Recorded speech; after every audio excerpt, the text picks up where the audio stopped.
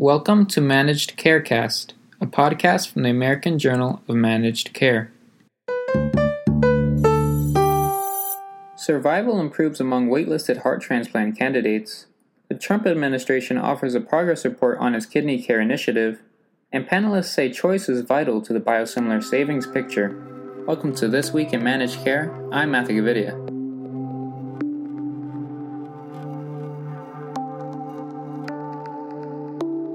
Based on study results published last week in JAMA Cardiology, there was an almost 99% increase in the one-year survival rate among candidates on the United Network for Organ Sharing, or UNO's, waiting list for a heart transplant from 2011 to 2017, compared with 1987 to 1990. The retrospective cross-sectional analysis mined the UNO's database for individuals at least 18 years old placed on the heart transplant waiting list between January 1, 1987 and December 2017, for a total study cohort of 95,323. One-year survival rates increased among waitlisted candidates across the board for changes in listing preferences, changes in mechanical circulatory support indications, and candidates with and without ventricular assist devices, or VADs, as well as from the decade prior to the decade after 2006 UNO's allocation policy. From 2011 to 2017, there was a 67.8% rate of one-year survival compared with 34.1% during 1987 to 1990 among those patients whose listing preferences changed. Meanwhile, compared with 1996 to 2000, during which candidates with VADs had a 10.2% one-year survival on the transplant wait list, 2011 to 2017 saw this rate jump to 70%, or a 586% increase.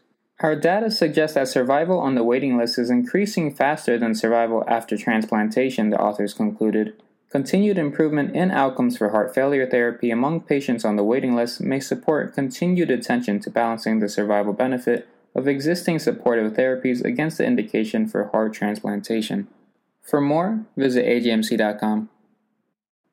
This week, HHS offered a progress report on its year-long initiative, Advancing American Kidney Health, which sought to reduce the risk of kidney failure, increase access to home-based dialysis, and boost availability of kidney transplants.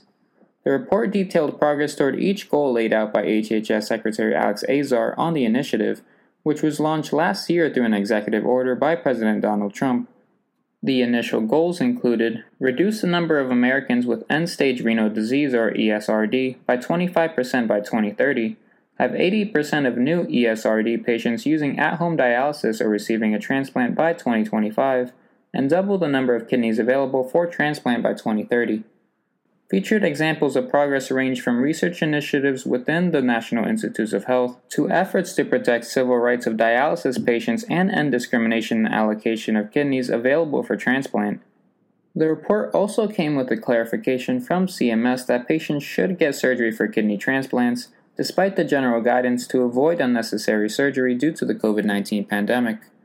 Focusing on patients with ESRD is both a quality of life and cost issue for HHS, as fee-for-service Medicare spent $114 billion on kidney care, or $1 of every $5 the program spends. For more, visit AJMC.com. This year, several trastuzumab biosimilars have been launched, and 6 FDA-approved adalimumab biosimilars are lined up for launch in 2023, but a cornucopia of lower-cost therapies is not looked upon by providers as favorably as might be expected. The reason? Payer policies make it difficult for providers to use the lowest-cost biosimilars available. In a webinar hosted by the American Journal of Managed Care and the Center for Biosimilars, a panel of experts discuss how industry deal-making is affecting treatment decisions and the use of resources at the provider level. For a full review of the webinar, visit AJMC.com. In a study published this week in JAMA Network Open, researchers assess whether ICD-10 codes accurately capture presenting symptoms of fever, cough, and dyspnea among patients being tested for COVID-19. ICD-10 codes, which are uniformly used throughout healthcare treatment facilities as a way to efficiently reference symptoms and document clinical concepts, have been shown in previous research to not accurately reflect clinical diagnosis and concepts such as atrial fibrillation, stroke, and acute kidney injury. In this retrospective cohort study, investigators analyzed ICD-10 codes of over 2,000 patients who underwent reverse transcription polymerase chain reaction or RT-PCR testing for COVID-19 at the University of Utah Health between March 10th and April 6th of 2020. Analysis revealed ICD-10 codes perform poorly in capturing COVID-19 related symptoms, highlighting the critical need for meticulous data validation to feed multi-center registries built from electronic medical records. Symptoms are an essential part of data collection for SARS-CoV-2 and COVID-19 surveillance and research, the researchers wrote. But symptom-specific ICD-10 codes lack sensitivity and fail to capture many patients with relevant symptoms. The false negative rate is unacceptably high. For more, visit AJMC.com. This week, the American College of Physicians, or ACP, and the American Academy of Family Physicians issued new guidelines cautioning providers against treating patients with acute pain from musculoskeletal injuries with opioids. Published in Annals of Internal Medicine, the joint guideline was based on an assessment of 207 trials, including 32,959 patients with musculoskeletal injuries. The review showed that topical nonsteroidal anti-inflammatory drugs, or NSAIDs, were among the most effective for pain reduction, physical function, treatment satisfaction, and symptom relief. The evidence shows that there are quality treatments available for pain caused by acute musculoskeletal injuries that do not include the use of opioids, said Dr. Jacqueline W. Fincher, president of ACP, in a statement. There are a number of recommended interventions that are not opioids to choose from, and topical NSAIDs should be the first line of treatment. In 2010, musculoskeletal injuries accounted for more than 65 million healthcare visits in the United States, with an estimated annual treatment cost of $176.1 billion in 2010. For more, visit AJMC.com.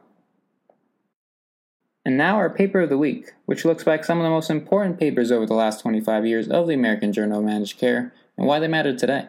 This week's progress report on the Trump administration's kidney care strategy shows how much the idea of care coordination has been embedded into value-based payment models. A step beyond is collaborative care, which puts mental health services under the same roof as primary care services so that patients with diabetes or other comorbidities are more likely to receive care from doctors who are sharing information about the patient. A pioneer in this field, Dr. Wayne Catton was senior author on the November 2014 paper, Population Targeting and Durability of Multimorbidity Collaborative Care Management, which found that specifically targeting these complex patients can bring rapid, sustained improvement, both glycemic control and in alleviating depression. Seeking out these patients bring greater cost savings too. For the paper, visit AJMC.com. For all of us at AJMC, I'm Matthew Gavidia. Thanks for joining us.